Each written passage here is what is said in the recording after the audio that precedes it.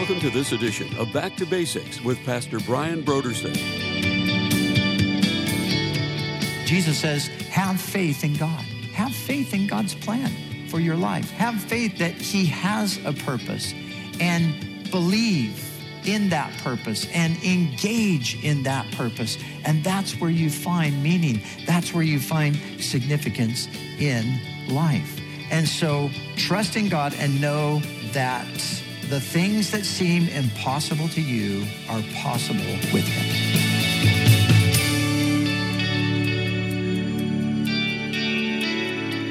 Today on Back to Basics, Pastor Brian continues his study in the Gospel of Mark. Join us as Pastor Brian concludes his teaching on Mark, chapter 11, verses 12 through 33, in a message titled, Have Faith in God.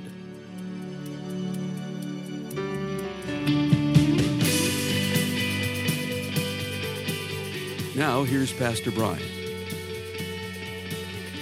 Now, Bill Gates, who's not like an outspoken atheist necessarily, but he just simply said this. He said, DNA is more advanced than any software ever created. Okay, so I'm saying that Jesus says, have faith in God. Some people say, I can't do that. I don't see any evidence for God. Like I said, we'll look in the mirror.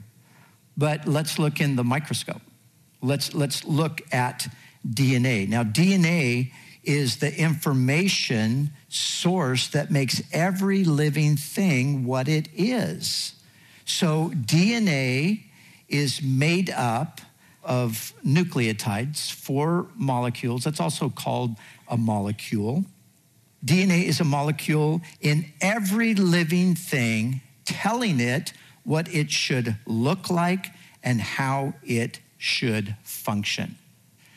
So DNA is a code. How do you have a code but not a coder? It makes 0 sense. And as complicated as computer codes are, DNA is infinitely more complicated than that. So the idea that you could have something so complex that came about not because of an intelligent mind behind it, but just randomly came into existence. That is the idea. That's what Dawkins and others believe. It just makes absolutely no sense whatsoever. As a matter of fact, molecular biologist Douglas Axe, he put it this way. He said, the chance that DNA could have developed through random chance mutations, as Dawkins and others suggest, is 1 in 10 to the 74th power. Now that's a number that, is incomprehensible. But he wanted to give us, some sort of a way to comprehend it to some extent. So he said, this is what it would be like. For DNA to develop through just random mutations, it would be the same as an atom, atom, marked. Somehow you got to mark this atom. And this atom it's somewhere in the Milky Way galaxy. And now what you do is you get an astronaut and you blindfold him. And the chance that the astronaut's going to just, reach out and grab that atom is the same chance that DNA is going to develop through random mutations. So what does it tell you? Mathematically, it is utterly impossible. So it's impossible for there to be a sophisticated code like DNA is without there being an intelligent mind behind it. Without there being a coder. It can't happen. So the next time somebody says to you, I don't see any evidence for a God, just ask them if they know anything about DNA. Ask them if they know that it's a code. And then just simply ask them, who coded it? See, there has to be. So this idea that having faith in God is something that, only unintelligent people do that. There's really just nothing more absurd. So, DNA is a code. There must be a coder. I can't think of anyone better than the God of the Bible to fit the bill. So, having faith in God seems to me to be the most reasonable thing any human being could do. Now, let's take this same sentence and let's practically apply it. So, there is a God, contrary to popular opinion. There is a God. Jesus says, have faith in God. Now, Jesus, of course, is speaking to people who believe in God. And I'm speaking probably mostly to people who believe in God as well. So let's think about that sentence, have faith in God. When we have faith in God, this is what we're putting our faith in. And if I didn't say it, let me just say it now. A synonym for faith is trust. So just think about when you're talking about having faith in God, you're just really saying trust in God. Now, the question is God trustworthy? And it sure seems like he is. We have a book. We have a historical record of God's faithfulness throughout the centuries. It's called the Bible. We have one here with us today. We have many. So we trust. God is trustworthy. We see that he's trustworthy. So now when we think of us believing in God, I want to put it like this. Have faith in the God who, first of all, made you. When you're struggling with trusting God, just remember this. God made you. God made you. And we already talked about what a miracle that is, just in looking at the DNA itself. But God made you. He made you specifically. And David put it like this. Without the understanding of everything that was going on the cellular level, David could still look at nature around him. He could look up into the sky and he could look at his own reflection and he could say, I am fearfully and wonderfully made. I'm fearfully and wonderfully made. And listen, when we really begin to get hold of, the truth of the complexity of our being, it's a thing that really strikes the best kind of fear in a person's heart. It's the kind of thing that really reduces a person to their knees because you just realize. And some of these great scientific minds, again, contrary to popular belief, not all scientists are atheists. There are many scientists that are believers, and all of the early founders of what we know today as modern science, almost every one of them to a person was a believer. Most of them were actually Christians in the true biblical sense. Many of them just were theistic. They just believed that there was a God. But when a person who, maybe comes to understand the complexity of the DNA or just some of the different things that our bodies do, or maybe the vastness of the universe and the fine tuning of the universe, how everything is just perfectly fit right in order for life as we know it to happen. When, there are people who, when they discover this, scientists, these discoveries have in some cases, or maybe not a discovery, but maybe in some cases just a realization, this has brought people to their knees. It's the recognition, I am fearfully and wonderfully made. So remember, we are to put our faith in the one who made us. Now, here's my point.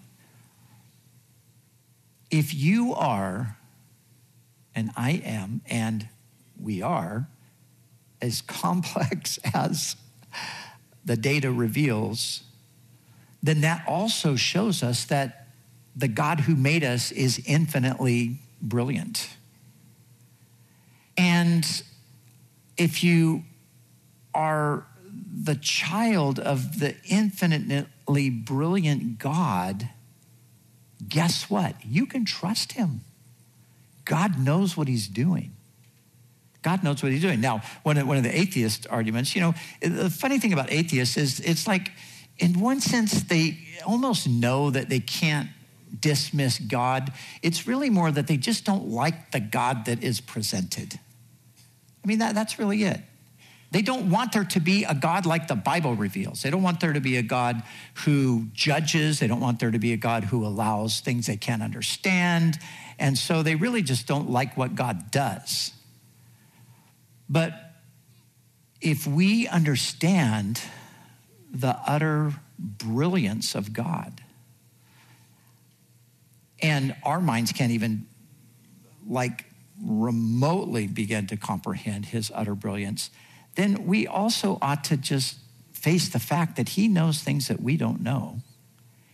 And what looks like a mess to us, or what looks like a disaster, or what looks like a misfortune, or what looks like this never should have happened if there was a God, if we understand who God is, we just say, okay, I don't understand that, but my brain is so small, I couldn't comprehend it. But the God I serve, he knows what he's doing. And that's the message for me and for you. God knows what he's doing in our lives. And we can trust him that he actually knows what he's doing. The one who created the DNA, he knows what he's doing. The one who put all of that information there. Do you know that they say that all the world's data, all the information in the world could be contained in a spoonful of DNA? Wow, that's a lot of information. That's amazing. Again, with DNA, if you were to type out the code, if you were to start typing, it's 60 words a minute, 8 hours a day, it would take you 50 years to type out the code for DNA. So that's more information than, I have some volumes in my library of, books of 500 pages, 700 pages, 900 pages. And I look at that, I think, who in the world could write a 900-page book? Well, think about 60 words a minute, 8 hours a day, 50 years, and then you've just then spelled out the information in the DNA. So the God that we're talking about trusting, he created that. We can trust him. But the second thing is that the God that Jesus calls us to have faith in is a God who loves us. He's a God who loves us. And he loves us supremely. How do we know that? Because he said, when he came into the world as a human being, he said on one occasion, he said, the greatest love is to lay down one's life for his friends. Jesus said that. He said, greater love has no one than this, than to lay down their life for their friends. And then he says, and you are my friends. And that's what he would go on to do. We wonder sometimes, does God really love me? And the great thing is God didn't leave that up to our subjective feelings to determine whether that's true or not. Sometimes I might get up in the morning and, do I feel God loves me today? Maybe not. But that doesn't change the fact. How do I know that God loves me? How do you know that God loves you? How do you know that you can say to your neighbor or to your colleague at work, or how do you know you can say, man, God loves you? Because the Bible says that God demonstrated his love for us. God actually demonstrated his love. And where did he demonstrate it? In that Christ died for the ungodly.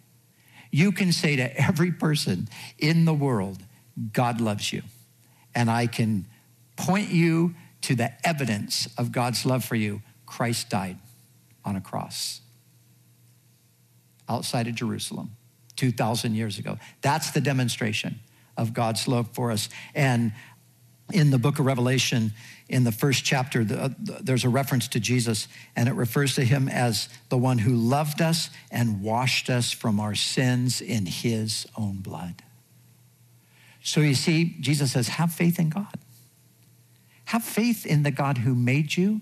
Have faith in the God who loves you. And thirdly, and finally, have faith in the God who has a plan and a purpose for your life. God has a plan. And we already know the brilliance of God. I mean, at least we got a little glimpse of it. God has plans. The universe itself it's very structured. It's very well planned. Some have said that it seems that the universe was made by a great mathematical mind. So, mathematical people, engineers, people like that, what do? They plan things out. And God created you and he created me with a plan and a purpose for our lives. Now, again, to me, I don't know, like atheism, I think it's just it's kind of like a popular fad. People just want to jump on the atheism train without really thinking about it. I mean, because, it's essentially a worldview that says your life means absolutely nothing. You have zero purpose. You are simply just a result of accidental things that occurred. And you're here, you're a blip on the radar screen, you're here temporarily, and then you're gone. If you want meaning, you got to figure it out on your own, but that's the best we can give you. Now, I just simply reject that as a view. I just say, sorry, I disagree. I disagree. And I think if people stopped and thought about, apart from somehow it's cool to be an atheist, but, to get around the cool part of it, to just think about the practical realities of it. Wow, meaningless, purposeless? And I don't feel like my life is meaningless. I mean, I might go through hard times or have, difficulties that tempt me toward despair, and maybe I get to a place where I'm kind of feeling like that. But, the reality is, even when our lives are like that, we think, well, wait, they should be different. And because they're not different, I'm depressed. But why should they be different? Well, we just intuitively know that they should be different because my life means something. You see, the Bible says your life means something. And human dignity and significance and meaning and all of those things, they're wrapped up in the fact that you're not an accident, that you're not the result of random chance mutations, but you're the byproduct of a brilliant mind with a loving heart who created you for a purpose. And the scripture reminds us of that in that great passage in Jeremiah chapter 29, verse 11. There, God expresses the plans that he has. Now, he's speaking to the nation of Israel in the context, but the application is certainly personal as well, because it's true. Here's what he says, "For I know the plans I have for you, declares the Lord. Plans to prosper you and not to harm you. Plans to give you hope and a future." God has a plan for your life. Jesus says, have faith in God. Have faith in God's plan for your life. Have faith that he has a purpose, and believe in that purpose and engage in that purpose. And that's where you find meaning. That's where you find significance in life. And so trust in God and know, this is the whole point of the statement, trust in God and know that the things that seem impossible to you are possible with him. Jesus wants us to trust God. He wants you to today, in 2019, he wants you to be just like Abraham, or like Moses, or be like Abraham's wife, Sarah, or be like, anybody else we find in scripture. Be like Mary when the angel came and told her what was going to happen. What did they do? They said, I believe it. I believe it. And God wants you to do the same thing, and he wants me to do the same thing. He wants us to have faith in him. He wants us to trust in him. He wants us to remember that he made us and that he loves us and that he has a plan. And so we exercise faith by either standing firm, because the winds of our circumstances are sometimes trying to blow us out of that place of trusting God. So in some cases, we need to trust God and stand firm. In some cases, we need to trust God and step out. See, in some cases, God might be saying, I want you to trust me for this. And I want you to take this step. And so by having faith in God, you're saying, okay, God, I believe you. You've been faithful. Your track record is great. I see all throughout history these men and women that you've been faithful in their lives. So God, I'm going to believe that for my life today.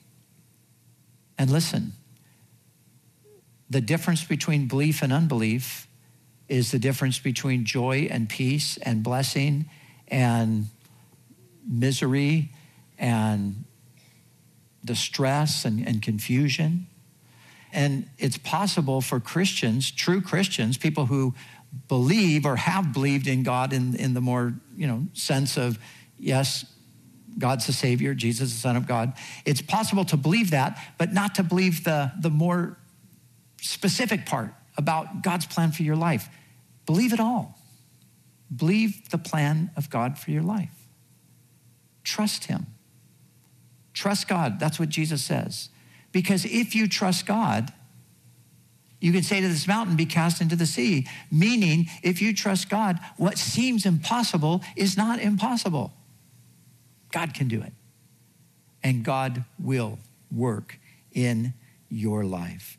And so we believe that he loves us. We believe that he has a plan. But also remember that the God who wrote your DNA and arranged this universe so perfectly for us to dwell in, remember that that's who God is when things don't seem to make sense. Because, of course, things won't make sense sometimes. We're talking about the infinite God, and we are finite beings. So the finite can never comprehend the infinite. So there are times when God's doing something and it doesn't make sense. And you're tempted. You think, well, wait, God, I thought you loved me. But this doesn't look like it. Okay, that doesn't make sense to me, but I can't see everything God sees. So I fall back. No, God does love me. He proved his love. He showed me that he loved me. So you see, that's how we go through life. A God who created a universe with such precision knows precisely what is best for me and you. And so have faith in God. Trust him.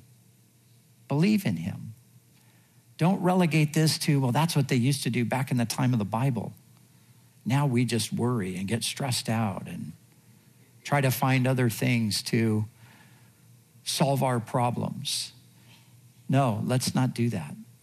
Because the same God who was working in those people, in those previous generations, is our God. And he wants us to have faith. He wants us to trust him, and he's proven that he is trustworthy.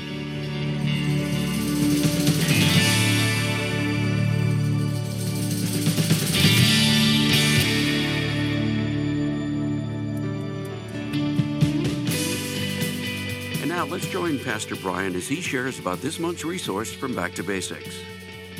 Hi, Pastor Brian here. I wanted to recommend a book that my wife absolutely loves.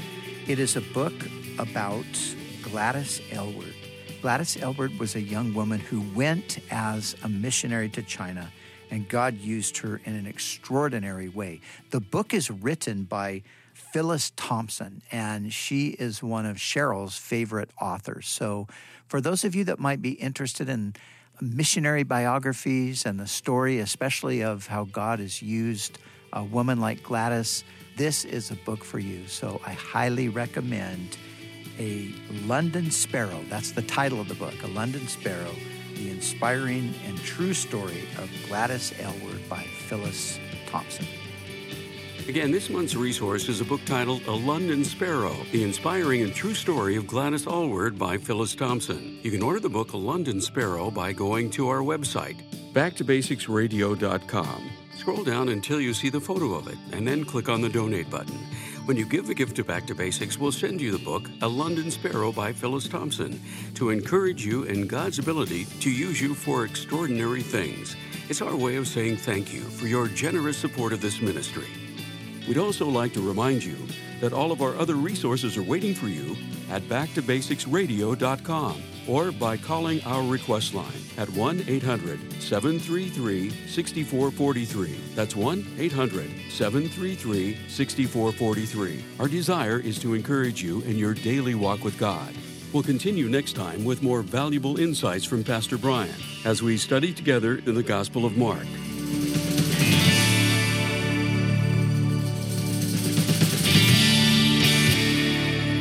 Back to Basics is the preaching and teaching ministry of Calvary Chapel, Costa Mesa, California.